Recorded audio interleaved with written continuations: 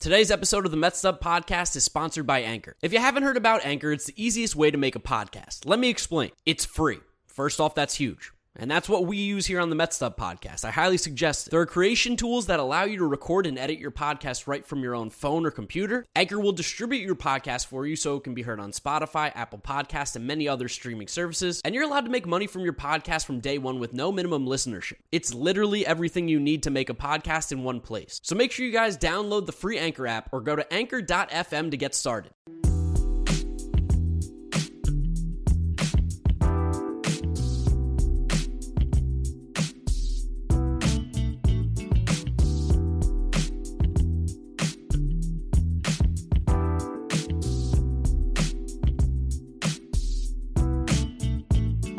What is up, Mets fans? Welcome back to episode number 91 of the Mets Up Podcast, presented by the 7 Line, going over the Washington Nationals series, midweek series against a very bad team, and shocker, the Mets took the series. Now, there was a little bit to talk about here, and this is going to be a big mailbag episode as well, because there wasn't a whole lot of in-depth conversation to have about what happened in these games, and that's fine. We're still going to go over all three. We're still going to tell you all our thoughts and opinions about what happened against the Nationals in these three games, but we're going to have some fun and answer some questions as well. So if you guys are not yet following us on our social media, @MetsUp is the place to do it on Twitter, Instagram, and the YouTube channel. That's the best way to get in your mailbag questions as well. Just tweet them to us. That's a really good way that we can see it. If you're listening to us, Apple Podcasts, Spotify, Google Podcasts, wherever you find them, you'll be able to listen to us. Drop us a rating, drop us a review. And without further ado, let's bring in the man, James Shiano. How you doing? Doing well. It's been a minute since we've spoke. I was out in Arizona doing some stuff with the King of JUCO, 5 Points Videos, another Mets fan, swinging some bats. I got a wicked blister on my hand that I now have some tape over. It was a good week, though. I saw you hit the ball 92 miles an hour. Yeah, 92 miles an hour. I was impressed by that. That is faster than Juan Soto's average exit velo. So if you just take it in a vacuum, I hit the ball harder than Juan Soto. Yeah, honestly, literally. And I think if we would have set a line for you going into this week, your max exit velo would have been like 86 and a half, maybe 87. You smashed it. Yeah, no, I was kind of comfortably sitting at like that 86, 87 spot. That was like my average exit velo, which basically I'm David Fletcher. So if I ever thought that I could play Major League Baseball, well, David Fletcher can, so can I. I'm saying that. David Fletcher can do it, I can do it. He's a little faster. Simply not true. You can't play shortstop. Well, listen, he can play I can hit like David Fletcher. How about that? Okay, that's not that hard. I can also have 0 barrels in the Major League season. Well, anyway, what was your week like? How are you doing? Dude, I mean, last time I talked to you guys, I was in Michigan, so shout out that. The day I came back, I moved into a new apartment over here in Brooklyn. So if you guys are watching on YouTube, I have a window. It's the first window I've ever had in New York, and I'm pretty jacked up about it. Let's go. Yeah, you are the man of having different backgrounds, and this is one of the many backgrounds that we have now seen. But I feel like this is probably going to be a pretty steady spot for you for a little bit. I think quite the opposite. I think I'll be out of here pretty soon again. a lot of moving parts right now in the life of James Shiano. A lot of cool things might be happening. Yeah, no, a lot of cool things could be happening very, very soon for everybody involved here. We'll see what goes on. Game 1, though. Let's talk about the Mets playing the Nationals. Game 1, Carlos Carrasco making the start versus Patrick Corbin.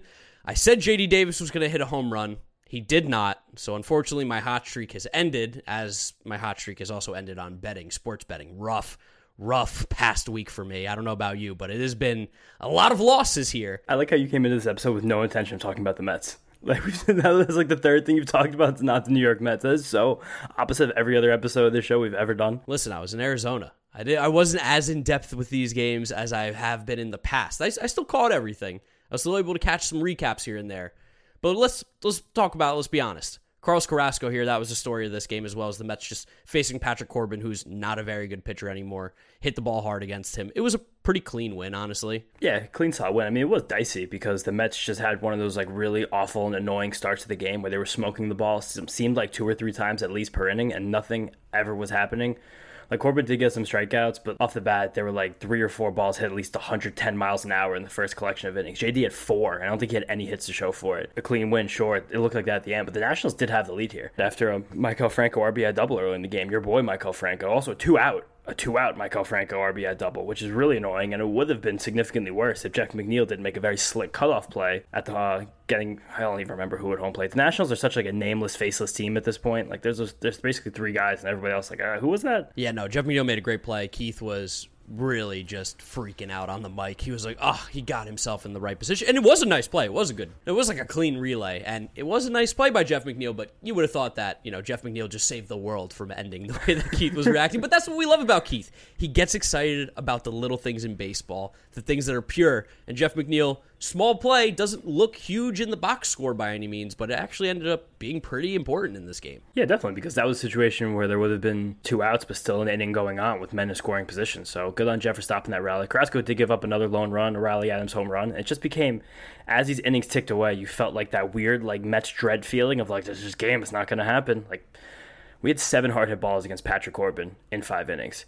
JT McCann each had 2 over 100 miles an hour, and we just couldn't even find anything to what felt like close to a run. And finally, we got Corbin out of the game, and we got to the Nationals bullpen on Jeff McNeil. Big 2-out, 2-run double after a literal rat ran across the field. Yeah, the rally rat, as it has now been coined. It feels like we have some sort of rally animal every year now. We had the rally parakeet, got the rally rat. We got the rally raccoon. I mean, we've had a lot of different things going on with this Mets roster and this Mets team over the last few years. But yeah, Jeff McNeil, classic hit, smoked it to first base at Josh Bell, who just kind of didn't get in front of the ball, and it bounced off his glove and it went into right field. Easy double, couple runs in, and Jeff McNeil doing the Jeff McNeil thing, hitting the ball hard, on the ground relatively-ish, line drive, ground ball kind of thing, and it doesn't matter because it's Jeff McNeil and he's back, he's so fucking back. I think Rob Manfred has to be a really, really big Jeff McNeil fan because the changing of this baseball was tailor-made to make Jeff McNeil the best possible player that he could ever be. And with that, while he's getting, I would say, good batted ball luck. It's not great batted ball luck because he is hitting the ball hard and he is putting it where they ain't. He's just he's playing straight up pepper with Major League pitching. He's dominating. But also with that, his swing decisions have been as good, if not better, than they've ever been in his career. He's running the lowest whiff rate of his career. He's running the lowest swing rate of his career, which is pretty interesting for a guy like Jeff, even as he's increased his walk rate and had his normally low strikeout rate. So the fact that he's swinging at the perfect pitches every single time, which is really wonderful to see. And with the kind of a little bit slightly more passive approach, he still is making as much contact with pitches in the zone as he ever has in his career. So love that this is the new world of baseball, 1974 baseball, came right in time for the rest of Jeff McNeil's prime, and I couldn't be happier. Yeah, no, when Jeff's playing like this team is motoring. It's moving a lot better. He gets the lineup moving, and Buck even said he has to keep McNeil in the bottom of the order. He's like, the value he gives us down there is so good. I don't agree with it. I think that's crazy. But you can see why Buck has continued to hit McNeil 6th, 8th, wherever he's sitting in the lineup. He's like, top to bottom, got to be strong. That's a very old head move right there. Yeah, he's like, we need the bottom of the other good. Now, I'd rather just keep McNeil at the top and get as many runs as possible whenever he could instead of having an equal chance to score every inning. I want as many runs as I can when they happen. But also, watch out James McCann, because after the McNeil double, he hit a big sacrifice fly to give us the lead, and he had a really good game. It was probably one of his best all-around games of the year. I said before, he had 2 balls in play over 100 miles an hour. He also threw out Alcides Escobar to end an inning with, I believe, Drew Smith on the mound right after Carrasco got yanked. Good game for McCann. Happy to see that he's not lifeless. Yeah, keep an eye on McCann, though. He had some wrist issues after this game, and he did not play the next 2. So you have to keep an eye on McCann's wrist, whether or not he's going to hit the IL. It doesn't seem like it. It seems like he was very much available if needed, but they wanted to give him some rest. Big series coming up against Seattle this weekend, so maybe that's what they were thinking. I think they formally said today that he is starting tomorrow with Max Scherzer for the second start in a row, which is interesting as well, but he's fine. Hey, McCann's caught a couple no-hitters. Max Scherzer wants to get on that board with the Mets no-hitter. I can feel it. That's true, but this wasn't a Scherzer game. This game was about Carlos Carrasco, and something that we've talked about a lot with Mets pitchers this year. After we did have that big rally in the 6th inning, he had a shutdown inning. Very nice and calm. You pitch that inning, left and ended up going 2/3 the next inning. You leave the start feeling really good. 6 2/3, 5 strikeouts, no walks, 7 hits. There was a lot of contact made in those 2 earned runs a little bit in the beginning, but it's just solid as hell. So solid, Carlos Carrasco. He's given us unbelievable just steadiness and legitimacy to the middle of this rotation. Something that I thought we were going to have, but I think a lot of Mets fans probably didn't, and something that is really carrying this team. I think more than a lot of people realize when the guy in the middle of your rotation who just gives you length basically every single time out. One thing to note, though, this was the second start in a row, including last week against the Braves, where Carrasco was basically only throwing fastballs and changeups.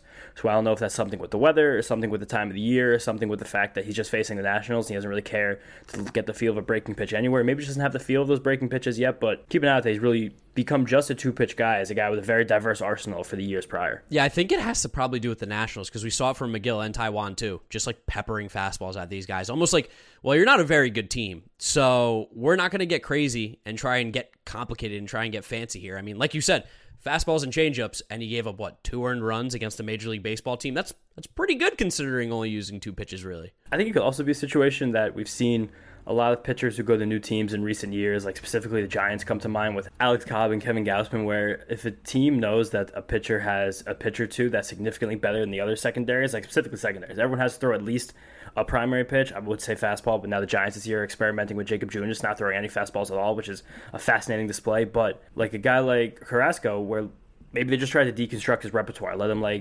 relearn how to pitch, and they know for sure he has a feel of the changeup. So just throw that thing into the dirt and wait for the next ones to come along. Was he your X factor coming into the year? Was Carrasco your pick? He might have been either him or Megill. Okay. Either way, it's 2 checks. Yeah, looking pretty good. Although we'll talk about Tylor's game here in a second. But handed off to Drew Chains. Drew Chains does his thing where he's absolutely disgusting. I have seen some Drew Chains discourse though. There's a lot of people who are saying they still like Drew Flow better. I don't know. Drew Chains to me. Drew Chains I like. I like Drew Chains a lot. I mean, you're always gonna have like a bit of an impartial feeling to your first, and I do love Drew Flow. If he still had flow, he'd still be Drew Flow, but there's no flow. Yeah, there's no flow, so it's like there's also no chain, but well, no, he has a chain. Oh, he does that little gold chain. That's why I came up with that name because he's wearing the chain. Yeah. But after Drew Chains does what he does, Joely came in, got the one batter he faced, Juan Soto, because that's his job. And shocker, again, Joely, good. Who saw that coming? Wow, crazy. Joely came in a 1-run game with a man on base to face Juan Soto and got a very lazy, casual pop-out after Drew Smith threw his 13th straight consecutive appearance to start the season. Like, these guys, we mentioned it last week, these guys are more formidable back end of the bullpen. I think a lot of Mets fans have given them credit for, and do not be surprised if these two are now just a strict B team. The guys who are going to get the stat that nobody cares about holds in a lot of games. Yeah, no, they're just really good at their job. I don't know if you saw this on Twitter, but it felt like this past week, a lot of Mets and Yankee fans were having a lot of conversation about pitching rankings, pitching hierarchy, which is just so crazy to see like everyone on Twitter talking about it because you can really tell who knows ball and who doesn't.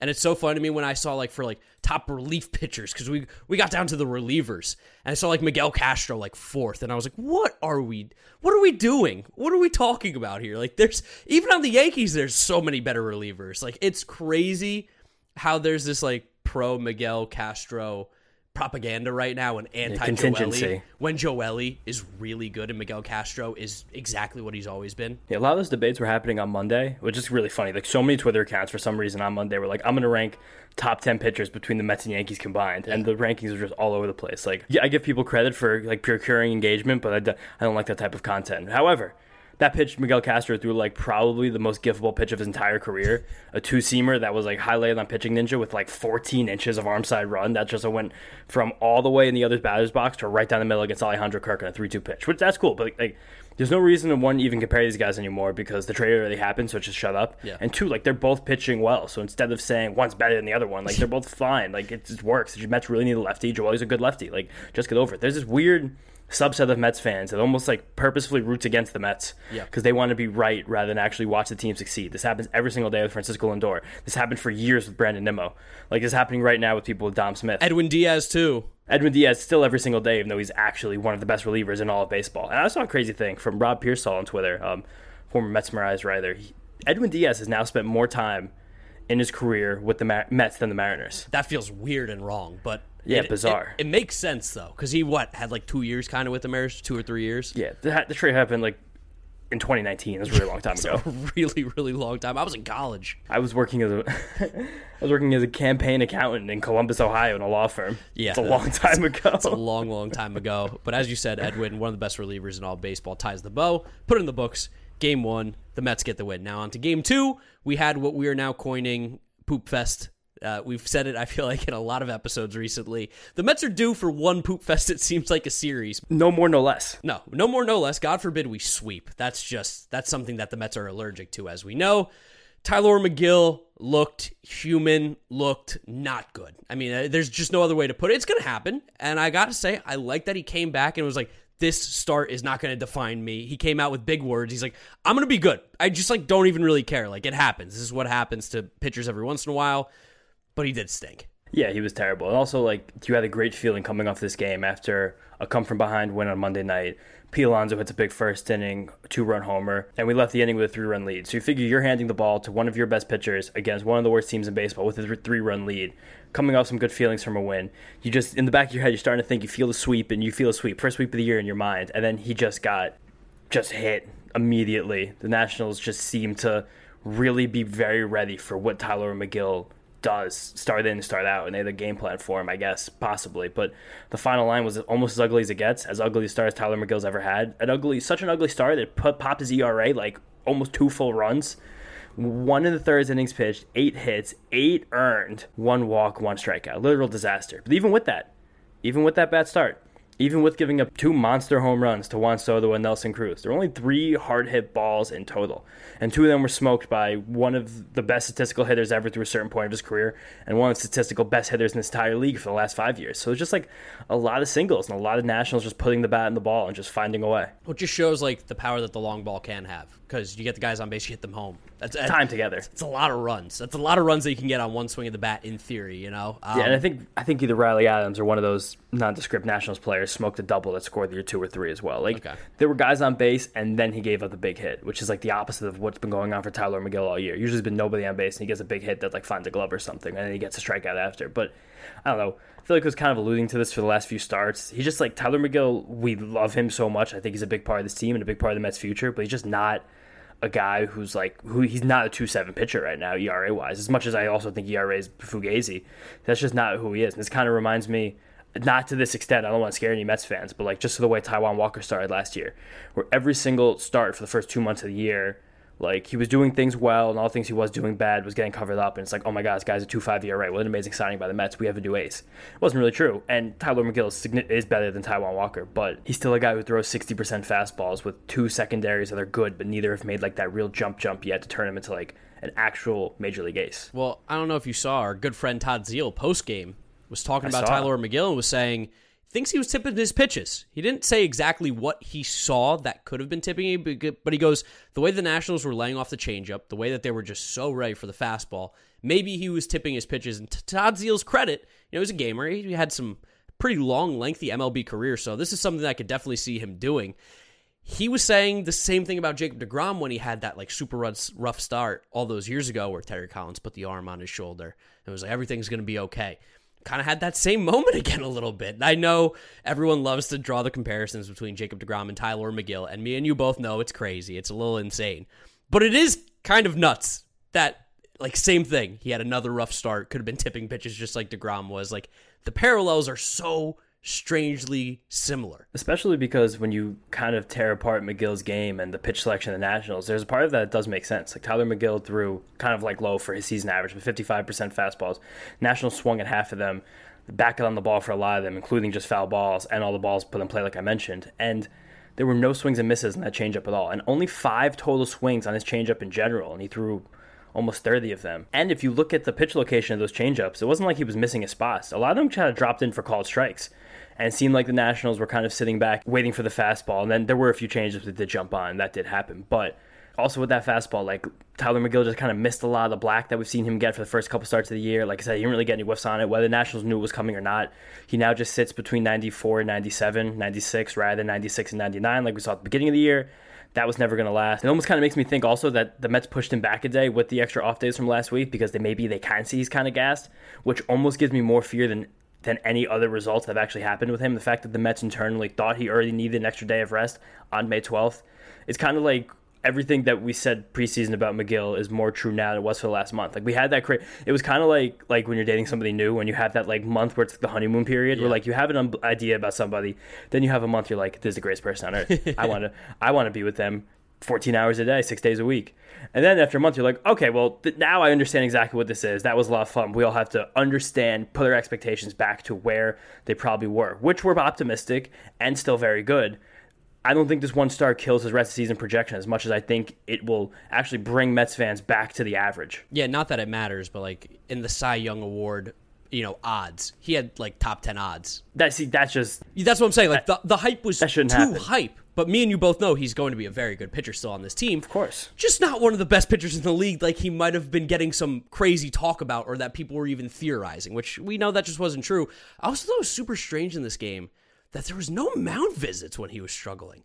They just kind of let him go. Well, I mean, because what are you going to tell him? Like, hey, he seems to really be hitting it. You got to get it with the guy. You got to tell him something. Like, maybe it's going to happen. Like, you're going to call a mound visit in the first inning for Tylor Megill at this point. Like, that's almost more damaging. I don't know. This Mets team doesn't seem to be a team that does stuff like that. And Tylor Megill doesn't seem to be a guy who, not that he wouldn't be a guy who responds to that, but he seems like a guy who'd be like, I'm fine. Like, I'm fine. And this was like, there's so many things in this game that were like normal for Tylor Megill. It's just they weren't offering any changeups and they weren't swinging and missing basically at all. Which I don't know if that's more about the Nationals, about Tylor Megill, or about signs or whatever. But it's just, I don't know. This happens. Like, he throws a lot of fastballs. The second year in the league, Tylor Megill is still throwing under 150 innings above A ball in total.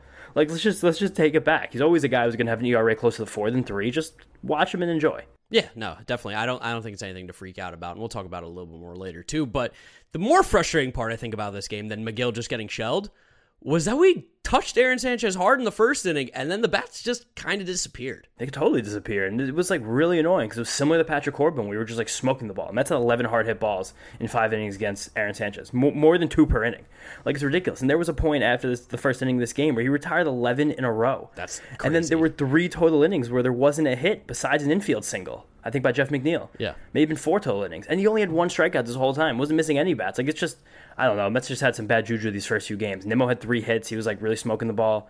Lindor hit the ball hard. That was just one of those games. It's baseball, Susan. That's baseball, John. Shout out to Nagosic, though, who made his appearance for the Mets, his yearly appearance, it feels like, or 1 or 2 appearances that he makes a year. And he gave up no earned runs again. He's gone, about 6 innings and hasn't given up an earned run. Earned him a cent down because, he's basically useless the rest of the week. But thanks for pitching, Steven. You give Nagosic shit all the time, but he's like a fine guy to have in the back end of a 40-man roster. You can just come into a game where your starting pitcher gave up 8 runs and save your bullpen for the games when it actually matters, and it doesn't really matter. Also, shout out to Trevor Williams, because these 2 guys combined for no earned runs for 6 2/3 innings. I kind of had that like half a moment before the 9th inning of this game, after the Rangers had just won a big game, where I was like, maybe the Mets will come back again. Yeah.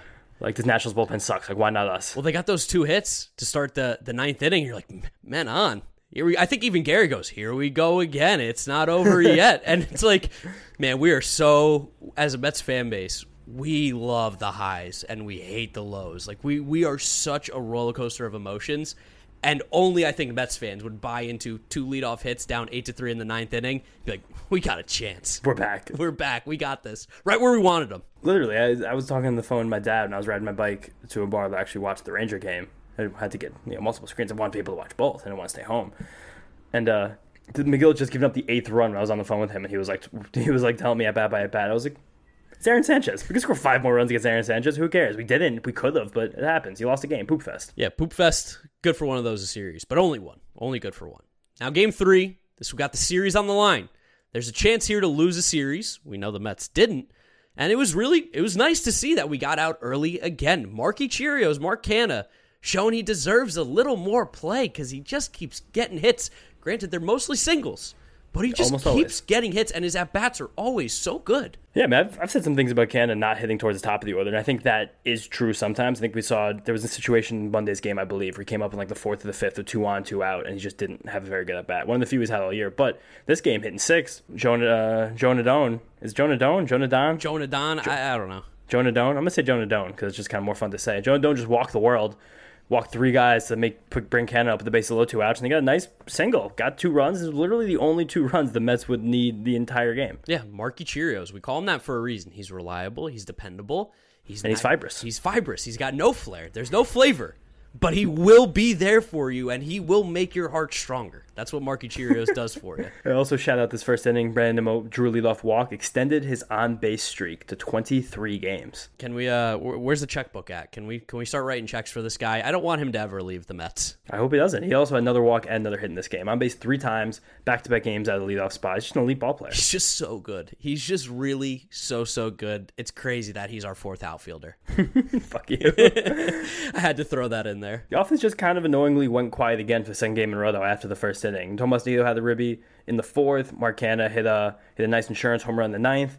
And then it was just kind of like lulled down. It's even just like a 2.5-hour game. Like everything was really chill. And a lot of that had to do with the fact that Taijuan Walker just completely put the Nationals asleep with splitters, two-seamers, curveballs. It was just throwing a lot of junk at them, getting the ball on the ground, and not letting anyone do damage. Yeah, he was very, very efficient. He also made a great play in the field, tagging out Juan Soto and kind of doing the little baby AI to him. He treated him like he was Tyronn Lue and just kind of tagged him out and stood over him, and Soto kind of gave him a little push, and Taijuan's like, dude, have you seen the size of me? Like, I'm an actual, like, tank. You cannot move me. It's not possible. Well, we should expand on that because that was one of the craziest double plays I've ever seen in a Major League Baseball game. Juan Soto was on second base with nobody out after a leadoff double, and there was a ball hit to third base, Luis Guillorme. Luis Guillorme, the absolute gem that he is. King Louis. Guillorme saw the corner of his eye that Soto was going to try and break the third on the throw. Guillorme just threw the ball behind him, got caught in a little rundown.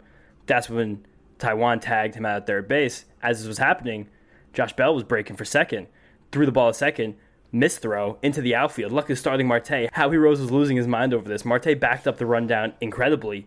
He kind of picked the ball like 6-8 feet behind the dirt, and he threw a dart to third base where three guys were standing but not actually on it, and Francisco Lindor just slyly caught it and tagged Josh Bell out for your casual like 5, 4, 1, throw 6, a 1 in there. 1, yeah, 9, 6 double play. Yeah, no, just how we draw it up. That's the most routine double play that the Mets have ever turned. Again, everything was just kind of going their way, and while the offense wasn't fantastic, it was good enough. Not much else to say here. The Mets did their thing. Edwin Diaz gave up a home run in the ninth to Juan Soto. Who cares? Whatever. He's just like one of the best hitters in this game that exists in all of Major League Baseball, and we win another series. The Mets continue to roll, continue to be in first place, continue to show that they are one of the best teams in all of baseball. I don't care if you're beating the Nationals, I don't care if you're beating the Marlins, I don't care if you're beating anybody. You have to beat the bad teams, and right now the Mets are beating everybody. Haven't beaten the Marlins yet, haven't played them one time, but can I drop a funny and interesting Juan Soto stat on you? Yeah, drop it on me. Juan Soto, in the game against Tylor Megill, hit his 7th home run of the season. That was his first non-solo home run of the year. How crazy is that? God, that team's so messed up. Just hit Juan Soto leadoff. Why did they even bother to hit like Cesar At that point, Hernandez? yeah, right? Like Cesar Hernandez. You want Cesar Hernandez to get more at-bats this season than Juan Soto? Alcides No one's on base Escobar. anyway.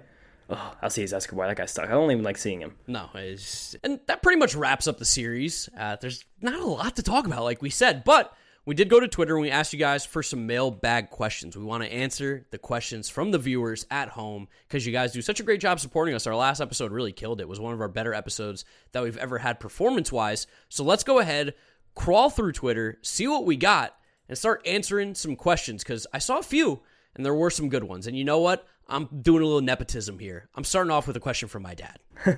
And my dad asked, does King Louis deserve more starts at third with Esco bombs in a bit of a slump? Shout out to my dad for using all the nicknames. Love that. For the culture. Does he, though? Does King Louis deserve a little bit more playing time? I'm starting to believe he does. He's just like he's a good baseball player. He is a very good baseball player. By no means will you ever be like, he is the best at his position. Never will you hype him up and be like, wow, can't wait to go to the game and watch Luis Guillorme play. But for the way this Mets team plays and for the value with his glove, he gets on base, he definitely deserves a little bit more playing time, kind of playing into that role we spoke about last year where it's like he will end up getting probably 400 at-bats this year just because he can play third, short, second base, and you can give guys days off and just plug him right in. I kind of want to tie that question into another question that was asked by It's Nico YT, and it was, who do you think is the best fit for the DH spot and who needs more playing time? Because I think just the way that Luis Guillorme has hit enough this year, plus the unbelievable glove he brings to 3 different infield positions. Like, there's no reason he shouldn't be in the lineup more. Kind of similar to how Santiago Espinal has just, like, scrabbed one of the Blue Jays' starting roles so far this season. Big credit to you for that one. You were on Santiago Espinal far before anybody else in the whole world. I was like, this guy's really good. Similar to Espinal, Guillorme is a guy who's just, like, kind of hitting 250 with a 750 OPS right now, which you wouldn't know it, but that's like significantly higher than league average at both spots. He's getting on base at a ridiculous clip. He's seeing tons of pitches. And again, he plays slick defense at every single infield position. He's probably the Mets' best defender almost on the infield. Like, Francisco Lindor is very good, of course. He has a little bit of, the throws have been a little bit weird this year, but Luis Guillorme just does things on a daily basis in the field that there's no reason not to have him in the lineup when he is hitting better than the league average. Like, this just sounds to me like a guy who's good at baseball. Yeah, he's a good ball player. And especially like how good his glove is, you can give a guy like Francisco Lindor a day off and put him at DH. You can give Jeff McNeil at second base a day off, or put him in the outfield even if you want to give Cano or Marte or even Nimmo a day off. Like, it gives this team so much more flexibility that he can play all three of those infield positions and give someone a rest and keep that bat still in the line because his glove is that good. And then in terms of the DH, if let's just say Luis Guillorme is not playing, I mean, it's got to be JD, right? Yeah, well, that was kind of where I was going with this. We're at the point now in the season where the thing I said in the offseason was true, that I did like all these acquisitions between Eduardo Escobar, Mark Canha, and Starling Marte, but none of them are really these super sustainable hitters. I think a lot of people made them out to me. Canha is the most sustainable because he sees the most pitches and he gets on base a significant amount, but he's the only guy out of that trio, even before the year, I pegged for like a rock-solid WRC plus at 115. Like Marte and Escobar, now we've seen each of them go through these insane cold stretches where it becomes a situation where they're not hitting the ball that hard or for that much power, and they're not getting on base when they're cold. And that's something that when it's happening, like, you might as well just put JD Davis in the lineup and put Guillorme in the field, because at least Guillorme is giving you a very solid skill set, and JD Davis absolutely hits the ball really hard as much as possible. He's one of the highest hard hit rates in the league, one of the highest expected WOBAs in the league. Like, he's just roping the ball. Have you been seeing that graphic where it's like the ex-WOBA and it's Mike Trout, JD Davis, Yordan Alvarez? It's like someone doesn't fit in this list. But, like, no matter what happens with JD Davis, as long as we've had him, even before we got him when he was still an Astro, like a weird quadruple A prospect, he just hits the ball hard. Like, he just hits the ball hard very consistently. And that's a guy who I'd want in the lineup more often than not. And I think at the end of the day, if Luis Guillorme is playing the field, and you're kind of talking about comparing Eduardo Escobar to JD Davis, like, as far as the hitting projection goes, purely hitting projection, the only part of their game that we're looking at, JD Davis will likely be a more valuable hitter after a full season than Eduardo Escobar. It's just a fact. Yeah, if you're playing Eduardo at third or JD at third, obviously you pick Eduardo. Then Eduardo's definitely the better player for sure. And I won't say he's not. Eduardo Escobar is still a good player. He's just mired in like basically a 1 for 30 slump right now. Yeah. Similar to what we saw Starling Marte do earlier. Similar to what we saw Pete Alonso do 2 weeks ago. Similar to how Francisco Lindor was last week. Like, this happens to baseball players. But the only difference is that Escobar, when he's not going right, he's not seeing that many pitches, and he's not really getting on base. Like, we saw him do a lot at the beginning of the year, but I also caution Mets fans about that. He did the exact same thing last year. It's really weird that Eduardo Escobar likes taking walks in April, but I wish he would just do it every month. As soon as May comes around, he's like, I'm done being patient. I'm swinging. It's warm. I'm trying to take some hacks. But, like, that, the downside of that is that you get these stretches like now where it looks like he can't buy a base hit. His average has sunk like 150 points in the last 2 weeks. His on-base percentage is cratering. His slugging percentage is cratering. But that's just the Eduardo Escobar skill set. He is a guy who's more of, like, at this point in his career, your fourth or fifth infielder rather than your second or third. Yeah, I think that's pretty fair. It's sad for me to say because I love me some Eduardo Esco bombs for sure. He's a great guy to have in the team for sure. I love Eduardo Escobar. He's a major league ball player. That was the best. That's why they got him. He's a professional. He's just not like a guy who you should hang your hat on as your 5-hitter every night. For sure. I'm definitely behind that. And then we also should probably talk about Dom Smith too, since we're talking about the DH conversation. A bunch of people, chimed in. J-Dog, Jasai, a bunch of people were asking about Dom. What the deal is with him. What's the future looking like for Dom? Because he had that 4-hit game, got a couple hits a little bit after that. He's kind of done nothing before that and after. And the serious question comes up as to be, what's the deal with Dom Smith? What do we do? Because there are guys in the minors who are raking, and it's not like Dom's swinging a good enough bat to keep him on the roster right now, and I think he still has options. It's weird because, of course, we picked Dom over Cano, but again, that's a huge W. That was Dom did his job. I'll always remember that for Dom Smith, that he got Robinson Cano cut. But, I mean, like, Daniel Palka's hitting the ball well. Nick Plummer, hitting the ball well. I'll talk about those two guys in a second, but there's just no way that's actually, like, there's no way that decision wasn't made before that day. Like, there's no way that the Mets brass were sitting in a room and was like, Dom Smith got 4 hits. That did it for us. Like, going in what the hell's going to happen. This isn't a team run by imbeciles anymore. We have data. The Wall Street Journal reported on Monday that we have like 54 data analysts now working on staff, one of the highest numbers in baseball. We have Steve Cohen's just been pulling guys from .72. You know what you do if you're a high-level analyst for .72? You don't work on whims. You work on data, you work on numbers, you work on certainties. You trying to tell me Steve Cohen didn't get $14 billion off whim? No, Steve Cohen didn't walk into $14 billion. He got it very acutely and accurately and concisely, but that's neither here nor there. But with that, I think it is going to start to bear the question of how valuable Dom Smith is to this team, especially when there are a lot of other guys on the roster who can play first base.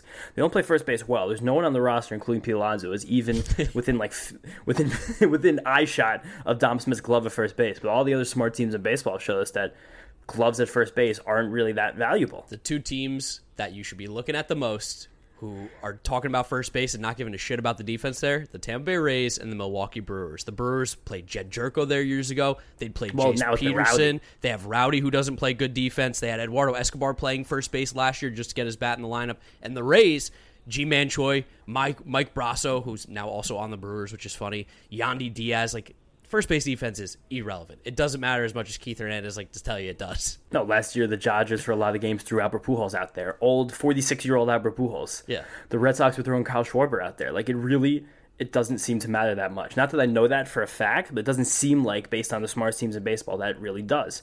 So with that, like, if that's Dom Smith's best skill, if Paul DeJong got sent down to the minor leagues because he couldn't hit and was playing good defense at shortstop, there's really no logical reason why Dom Smith can't go down to the minor leagues, maybe just get some, if nothing else, get some confidence back, just rope the ball. CJ Abrams got sent down after a rough first month in the bigs, hit 2 home runs his first day down there. Like, sometimes you gotta just go down there. Joe Adell has like a 50% barrel rate right now in AAA over the last week. Maybe you just gotta like get a grip sometimes to go down there. Or maybe that's just, I don't know, whatever, I'm not gonna say it. But there are 2 guys the Mets have in AAA who play positions that can help them. Kind of, not really great fielders, but they're smoking the ball, and they're Daniel Palka and Nick Plummer. Both see a lot of pitches, both draw walks, and both have hit tanks at AAA level, like, and have shown good exit velocities while they do it. Especially Palka, who's been the StatCast king over the course of his career. Yeah. Some of the hardest hit balls in the StatCast era, somehow Daniel Palka. Yep. So at this point, the Mets just kind of need another bat on the bench that they can trust late in games when they're mixing and matching, and there's why not give one of those 2 a shot, especially if Dom has an option. I think a big sign, too, was that Mark Canha, Buck told him to start taking reps at first base. Get ready. So it seems like Mark Canha might be stepping in as possibly this backup first base role now. Also, JD can do it in a pinch. Eduardo Escobar can do it in a pinch. Jeff McNeil has said before he can do it in a pinch. Jeff can do it all. Exactly, but that's the essence of modern first base. Like, anyone can play first base. And if Pete was still like a morbid disaster on defense, like, Dom would have more of a role, but he's just fine. Like, he's just not that good. Yeah. Some Mets fans tell you he was great. Some Mets fans will tell you he was awful. But he's just below average, and that's comfortable when he has one of the best bats in the league. Yeah, so I think probably this next weekend series, this next homestand is probably big for Dom to figure out what's really going to go on. I don't think they're going to send him down like on Saturday. Like if he has a rough stretch, it would be Monday or whenever the homestand does end. Something to keep an eye on, though, for sure. Dom Smith not particularly playing well. No, and those 2 guys in AAA are actually hitting. So that if the AAA roster stunk, if the Mets didn't get that random depth and they still had Khalil Lee as their best major league depth, who's been atrocious this year. Yeah. So whatever the opposite of a pat in the back is, I'm going to give that to myself because I thought Khalil Lee could actually be a major league difference maker this year. Wrong, I guess. I'm not saying he still can't get it, but it doesn't look like it's going to happen in the immediate future. But the fact that the Mets have 2 guys who are like quasi major league bats who are sitting there in AAA means that it'd probably be worth getting one of them a shot as the team desperately looks for power. Yeah, let's definitely. Let's go to Richie Dordas, who's always been a big fan of the podcast. What are your honest thoughts on Francisco Lindor? It's crazy to me how his numbers are still above average while going through a slump. I'm going to give you a simple answer. It's because he's good. That's what happens when good players go through slumps. Their numbers are still good. Francisco Lindor, granted, has been going through a little bit longer of a slump than we would like, and he has, I feel like, been a little less patient at the plate. I don't have the exact numbers to prove that. His K rate's up. Yeah, I was going to say, it feels like he's not walking as much and striking out more. He is walking a little bit more, but his strikeout rate has also gone up with it. So, like, it's going to happen. It's a long season. Like you said, his numbers are still good despite going through this slump. You guys, you've listened to us for a long time now. We're not worried about Francisco Lindor now and probably not ever. Francisco Lindor, so far this season, has 115 WRC+, which is basically his career average. Yeah. If Francisco Lindor, because StatCast has that cool little table at the bottom of their player pages where if a player played in this ballpark, how many home runs would they have? He'd have 8 home runs if he played in Yankee Stadium. Yeah.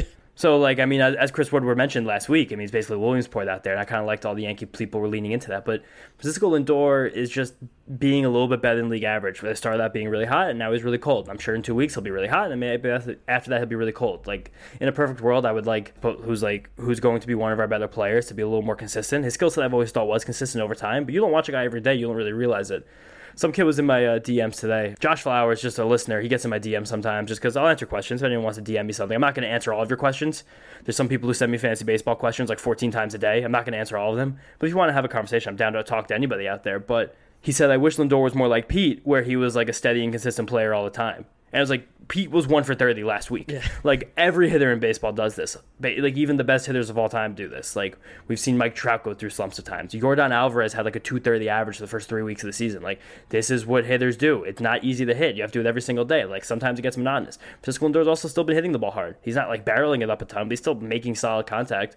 He's still striking out less than league average, even though it's more than he struck out last year early in the season. Like, he's still fine. He's a good baseball player. Mets fans might have been expecting the best for him, though, originally from the trade, after seeing those 2018, 2019 monster years in Cleveland where he had like 40 home runs and 30 doubles. But there's also a different run environment in baseball. Like, there's less than 50 hitters in the whole league right now with an OPS over 800, a stat that you like to say 14 times an episode. It's crazy. There's not a line anymore. Like, his WRC plus being over 100, same as OPS plus, with a 730 OPS, means that we kind of have to recalibrate what we think about with OPS, especially the way baseball is being played right now. Yeah, especially since they changed the baseballs and the league average OPS now is what, like 660 or 670? I think it's like 672. Yeah, it's disgustingly low. Thanks, Rob. Appreciate you. This is so much more fun to watch singles than home runs. Don't you guys all agree? I mean, definitely. All the owners do. Yeah, get to pay the hitters a lot less, and we know the pitchers aren't going to be thrown as much as they usually are. So that's a no one's making money in arbitration. Yeah, then. Well, that's a conspiracy theory we can talk about in another episode, maybe. I'm going to let you pick one of the Twitter questions here to answer. Okay, I already talked about the Megill stuff, so I think most of those listeners' questions got their stuffs answered in just that game segment. Oh, this one I like from Ethan. Mets News 30. I thought it was an interesting question. That would be a good one to close out after we just talked about games and actual production for the first 45 minutes of this. What Met player do you want to be extended the most? So, like, if we could only pick one of these guys, who would you want it to be the most? I think this is actually breathe a very interesting discussion because these three guys are all really good at baseball. Brandon Nimmo, Edwin Diaz, and Chris Bassett, among other impending free agents, of course. But I think these are the three most marquee ones. And I would like to hear your answer. If, not saying this is an actuality, this is just purely hypothetical for the Mets Stuff podcast. If there was only one you could extend, and this is the one guy you would want to extend the most, which of those three would you pick? Brandon Nimmo. Brandon Nimmo is my choice. I was kind of leaning there too. His ability to get on base. He's also playing really, really good center field again. Like, he's just probably a really good center fielder. Like, I think the conversation ends there. Is like, he's a really good center fielder. One of the top in the game. Obviously, he's no Mike Trout, but if you're talking about the best center fielders in baseball, I think Brandon Nimmo legitimately has to be in the conversation with his ability to get on base. He doesn't strike out. He's hitting for more power now, and he plays a great center field. That's a franchise player right there. Lock him up. The first round pick that we talked about all those years ago when he first got picked, we're finally start to see it really, truly come to fruition. And as much as I like Bassett and as much as I like Diaz, we know that there's always guys that you can find on the market that can do those things.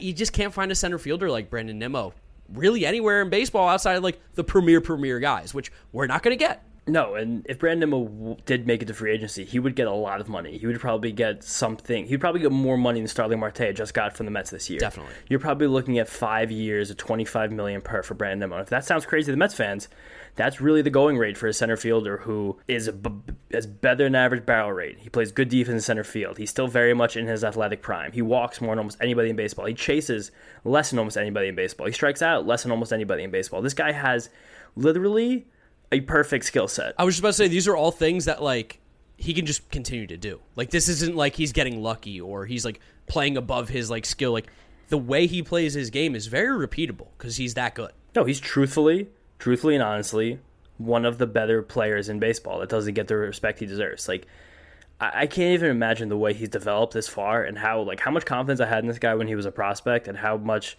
people who at first, again, I mentioned in the last episode, it was just like the few people who followed me on Twitter, and basically my dad and my friends were like, this guy's not that good. I don't know why you keep saying this. To now actually being basically the second or third most valuable player in this entire team who has almost no holes in his game whatsoever. And the only hole in his game is power, but he still has an above average barrel rate. So I feel like the power just will come. And even if it doesn't come immediately, I think Brandon was a guy who you give a long contract to, and he'll just probably just pick up more power when he gets older, and he just chooses to do that when he gets a little slower and moves to a corner outfield spot where he'll still play really good defense. His ability to get on base at the top of the order like that is just so great. He's like a 400 on base percentage for his career. That's crazy. That's nuts. That's so sick. It's 415 right now with a 290 batting average. Of course, I don't really care about batting average, but the fact that Brandon Nimmo, a guy who has kind of been passive in the past, has now just like really fine-tuned his swing decisions to being perfect all the time. It's incredible. The only knock on Brandon Nimmo is now and will forever be durability. But I've said this time and time again. You're only an off-injured player until you're not. Yeah. Like, sometimes it just happens. You just stop getting injured. Trey Turner was a guy who couldn't stay healthy in his career. Now he's like one of baseball's Iron Men. Like, sometimes it just clicks, or sometimes you just hit your physical maturity. Like, I don't know what they're having out in the water in Wyoming. Maybe a few years now, like being with this major league team, getting good nutrients. Hopefully Brandon Nimmo stretching. He's just such a good baseball player. And this is not a knock on Edwin Diaz or Chris Bass at all. Like, we've sung their praises infinitely on this show. Edwin Diaz's slider might be the best pitch in baseball right now. It looks like a frisbee. It's completely unhittable. He's throwing 99 miles an hour. He's really confident. Like, he thinks he's one of the best closers in baseball. And there is an argument to be made that he's firmly in the top 3 right now, if not in the top 2. Yeah. Just based on the guy who is number 2, Liam Hendricks. His organization still uses a pen and pencil. That's part of it. And Bassett, too. Like, Bassett's just steady as hell. Like, Bassett's a guy who I'd want in this rotation for the next few years because he's just something you'll never have to worry about. Like, he'll never be great, but, like, you can throw him out there third game of the season, third game of a potential playoff series, and he'll give you 5 or 6 innings every single time, bar none, and he will dominate the bad team. What's really cool about this, being a Mets fan right now is there's a world where we just keep all 3 of those guys because we have an owner that's willing to spend. Like, how great is that? Like, if we started this podcast a few years ago with this team, we'd go, man, we really do have to pick one. There's a really good chance we keep all 3 of these guys, and that would be so sick because they're all really, really good, like you said. Or at least 2 of them, because there are some pretty unbelievable free agents next offseason, 2 of them being Trey Turner and Aaron Judge, who, like, I figured if the Mets did get one of them, then Brandon would probably be gone and sign, like, a nice $25 million contract to play for, I don't know, like the Astros probably, and he'd be great forever. That'd be bizarre. He could win MVP in Colorado. He was a Rocky fan growing up. There you go. Yeah, Wyoming. Closest team is in Denver. We won't have to worry about that anyway. Yeah, all those guys are really good. But I just think Brandon Nimmo has very clearly taken this step in front of our eyes and put himself in an elite tier of Major League Baseball players. A tier that he always kind of was in secretly, just in a smaller sample. Like, every time we said that Brandon Nimmo was like a top 10 WRC plus over the last 3 years, like, it wasn't wrong. Brandon Nimmo is one of the lowest chase rates in baseball, like, comparable to guys like Mike Trout and Alex Bregman. It was never wrong. Like, he always had these skills. He was just never on the field for a long enough time consistently to put it together. And, of course, we hope that continues, even though as we sing his praises here for 10 minutes at the end of this podcast. But I just like watching him play baseball. And it's clear that this team has a different level when he's doing this from the leadoff spot. Yeah, it's sick how much he gets on base. It really jumpstarts this lineup. And hopefully we get to see him get on base a little bit more this weekend as we have the ever so anticipated Seattle Mariners coming to town. It is the Jared Kelenic versus Edwin Diaz series, and hopefully we get to see Edwin Diaz face Jared Kelenic in all 3 games. That would be great. We'd be feeling good if we see Edwin Diaz versus Kelenic in all 3 games. I mean, it's almost impossible to happen because there's no way that Jared Kelenic's playing like all 3 games of the series. Like, he's just not really an everyday player right now for the Mariners. They have a lot of ball players out there. He's hitting a $140. Yeah, I'm still nervous. I'm not gonna lie, just because I like the guy. I don't want to see him play well this weekend by any means. I hope he goes 0 for 10 so that the discourse and the conversation can just stop right there. Because as we know, sometimes there are Mets fans that live very much in the present. And if you see Jared Kelenic have a rough weekend, there's going to be people screaming, "We won the trade," which that's what I want to hear. That's what I want to hear after the series. Well, there's inklings of that rhetoric coming already. Today in the radio broadcast, either Howie or Wayne said, like, I think the Mets tide might be turning on this trade. You don't watch Cano every single day. You forget that you're paying him $50 million for the next 2 years. And you're watching Edwin Diaz dominate hitters on a night in, night out basis. You can maybe trick yourself if they won the trade. I'm not going to say that, of course, but it will be fun to have all that story and stuff happening. Also, Edwin Diaz facing his original team that signed him when he was probably like a 16, 15-year-old. There's a lot of storylines in this series for 2 teams that play each other literally once every 3 years. Yeah, no, I'm excited. I like the Mariners a lot. It's a team that, like, if I were to ever root for an American League team, I like the Mariners a lot. They've always been great to me whenever I've worked with them as well. So, shout out to the Mariners. We've got some really fun pitching matchups this weekend, like with maybe not marquee matchups in every single game, but there's guys to keep an eye out for in every single game, which I like. Yeah, certainly. Friday night, blackout game. Mark and I will both be in attendance there. Hopefully, this is my second consecutive blackout no-hitter, but Max Scherzer against Marco Gonzalez. Marco Gonzalez he's a fun pitcher. He's just one of those classic guys who throws sinkers, changeups, some curveballs, keeps the ball around the zone. He won't let you kill him, but you'll have an opportunity to. Marco Gonzalez, so interesting enough, we were talking about Denver before. He grew up in Colorado, And with that, he didn't learn a curveball in his youth because of how weirdly curveballs behave there. So Marco Gonzalez actually was throwing 2 different changeups when he was coming up as a high schooler, which I thought was really interesting. That was the first ever thing I wrote about baseball. It got me my first ever blogging job, which is honestly kind of cool. Just want to shout that out there. And then second game of the series, we have Chris Bassett versus George Kirby. If anyone out there is not hip to George Kirby, he's one of the best pitching prospects in all of baseball. Sits 96, 95, 97, touches 98, 99. He's got a slider that grades out pretty well. He's got a curveball, looks really good, but he doesn't throw it very often. He is literally one of the most exciting pitching prospects in baseball. It's going to be cool for a lot of people who've never seen him before, see him firsthand. New York kid as well. Really? Yeah. Where's he from? Yeah, he's from Rye, New York. So local guy. He went to Elon. Shout out to Matt Smoot. Wow. Fun Space is a contributor. Yeah. Rye, I think, is actually where Don Draper's family home is actually set in Mad Men. Look at that. George Kirby, local kid. Hopefully we shell him. Old money. Yeah, hopefully we do shell him. And then Sunday, matinee, Carlos Carrasco versus Robbie Ray. And this is probably this is the matchup of the series where I say we're the most at a deficit, because Ray, though, hasn't really been like Cy Young Ray from 2021. He's kind of been like a mix of the old Diamondbacks Robbie Ray, who just throws a lot of pitches, and the 2021 Ray, where he gets a lot of strikeouts. So no reason not to get to these guys. No reason to not, again, win this series against the Mariners. No, Mariners have been struggling a little bit this year, playing a little bit lower than expected, not playing as well, due to a part that, a lot of the guys aren't really hitting. Baseballs, all the stuff that we know has already been going on. But they do have some fun players to watch, specifically the guy that I'm going to be so excited to see in person, even though he's playing against us, Julio Rodriguez. I'm just such a big J-Rod fan. I think he's going to be an absolute stud, a generational type talent, and he's starting to heat up now, too. It seems like he might be finally starting to get comfortable at the major league level. If you want to talk about a 5-tool player, if you want to talk about a guy who's exciting, fast, power, good glove out in the outfield, can just run down baseballs, Julio Rodriguez is pretty sick. He's also a small guy. I'd never actually watched him play a game. I just had tracked his stats and seen highlights. He's not big at all. He's a skinny dude. No, he's ripped. He's cut. Yeah, but he's still skinny. How big is he? How big is he? Don't look it up. Let me hear. I'm not looking it up. 6'1", 180. 6'3", 225. That just literally can't be true. I'm telling you, I've met the guy in person. I met him as an 18-year-old and interviewed him. He's a massive human being. I don't know. I will say this, he looks slender on TV. He looks very slender on TV. But I think that 225 is bullshit. I'm going to say that now. Julio, if we could get a scale by Julio Rodriguez this weekend at Citi Field, I'd love to do it.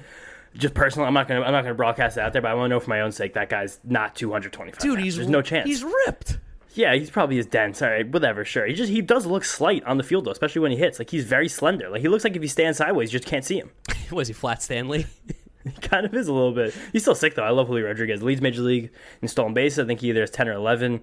He had a crazy play from either Monday or Tuesday this week where he just hit a blooper over the third baseman's head and he stretched it out into a double because he's a freaky athlete. His OPS is basically at 800 over the last 3 weeks. After the first 2 weeks of the season, it was below 400. So just young kid getting his feet under him. He's fantastic, and it's going to be really cool to watch him play. He's a budding star. Probably my favorite interview I've ever had with a player that's not on the New York Mets. Julio Rodriguez. And then also Andres Munoz, who I knew you wrote down. Dude's a fireballer. Throws just 103 miles an hour with a wipeout slider. He's someone we're going to see in the series. He plays the role in the Mariners bullpen because they have a new age bullpen. They do it the right way where it's we have our best relievers and we're going to throw them at the times we need them the most. So you could see him in the 5th inning, 6th inning, 7th inning, 8th inning, or 9th inning, just whenever the Andres Munoz inning comes up, and he's just going to throw you things that'll make your jaw drop. But also, we got to shout out former Met legend, Paul Sewald. I was just about to say that. Paul Sewald coming back to New York. Okay, so let me ask you this. Paul Sewald, booed or cheered or nothing? I'm cheering him. I think the Mets fans are going to boo him because he wasn't that good with the Mets, but he always had a great slider. Always graded out well, always had good whiffs, always had good movement. Seattle got a little more out of it, plus his fastball velocity was always above average. It's so obvious that a guy like that would have left and been good. Jared Kelenic. Does Jared Kelenic get booed? Because I'm thinking he's going to get He might just get booed for fun. Yeah, I think it's going to be big-time boos. I won't be booing the guy. I don't think he deserves it. He's having a rough go of it as it is. But do you think he gets booed? I think he definitely gets booed. I think he probably loves it. I think him getting booed could catapult his entire career. Oh, please, God, no. I haven't given up on Jared Kelenic yet. He might not have the superstar status that a lot of people thought he did. Yeah. But who knows? Even maybe the prospect people were just kind of caught up in the LOL Mets thing for all these years. It's true. I'm not gonna defame any scouts out there because Jared Kelenic did have everything that looked like a great hitter would have. He always struck out a lot. He continues to strike out a lot. Not really identify breaking balls that well. Yeah. It's going to be a fun series. It's going to be interesting. Like you said, the Mariners only come to town every once in a while, although in the future now it'll be every year we'll play the Mariners, but When I was a youth, I was at a Mets-Mariners game. I know which one it is. 2 times ago when they came. It was actually Shea Stadium, one of the last years of Shea, probably 2007 or 2008. It was a Friday night, just like later today when you guys are listening to this. Felix Hernandez on the bump. When Felix Hernandez was like prime Felix. I was so excited as like a little kid who like just loved baseball to see Felix Hernandez live. And this motherfucker hit a grand slam against the Mets. I was just sitting there stunned. And this was in the same season. I don't remember if this was before or after, or probably very close in time, where I was also at the Mets game on a Friday night when Dontrelle Willis was near the height of his powers, and he also hit a grand slam against the Mets. So there was one season when I was a kid, I saw 2 pitchers hit grand slams against the Mets in the same year. Thank God pitchers don't hit anymore, because boy, oh boy, it seems like they just love to show up for James Shiano at the plate. For sure. Whatever. But let's win another series here. We're better than the Mariners. They're not bad. They play good ball, but they're not really that scary at the end of the day. No. We should definitely handle them pretty easily, I think, especially with how well the Mets have been playing. And that's a pretty good spot for us to wrap up episode number 91 of the Mets Up Podcast. Make sure you guys are following us on all our social media at Mets Up. If you want to watch the YouTube video, Mets Up Podcast on YouTube, you'll be able to find us there. If you're listening to us, Apple Podcasts, Spotify, Google Podcasts, wherever you find them, drop us a 5-star rating, drop us a review. Follow James on Twitter at Jeter Had No Range. Follow me at GiraffeNeckMark. We're going to be at a bunch of games this weekend, so if you see us, make sure you say what's up. Again, we'll have stickers on us. James definitely will. I might remember to if I am not just an idiot. I don't know. I never remember to bring those things with me anywhere. I brought them with me to Arizona. I can't even believe that's a thing that I did. That's literally psychotic. Yeah. Why would you even do that? They were in my backpack. They were in there. Oh, an accidental bring. An accidental bring. I'll remember to bring some for you guys. So if you see us, come say what's up. Otherwise, that's it. See you guys. Bye. Peace out.